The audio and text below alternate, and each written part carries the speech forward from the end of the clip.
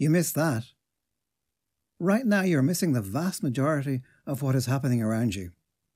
So begins Unlooking by Alexandra Horowitz, a walker's guide to the art of observation.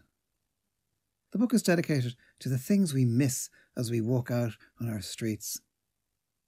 It's an argument for attention, and it seems particularly apt now that our world has shrunk to what is immediately at hand. Slowed down, confined to quarters and to short walks in our neighbourhoods, we start to see things we wouldn't have noticed before, and at the same time, some of the things and creatures in the world announce themselves to us with a boldness caused by our very absence.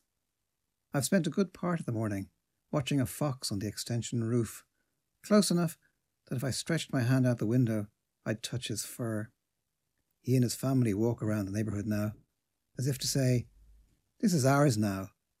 This is where we live." When we walk outside on the empty streets, it feels as if we've stepped into a photograph from the past, into a world waiting to begin. In the meantime, we feast our hungry eyes on it, drinking in the details. The sunlight on the red brick, the pepper canister church snug and definite and strangely promising, the rushes on the bank of the canal, the foot scraper outside a front door.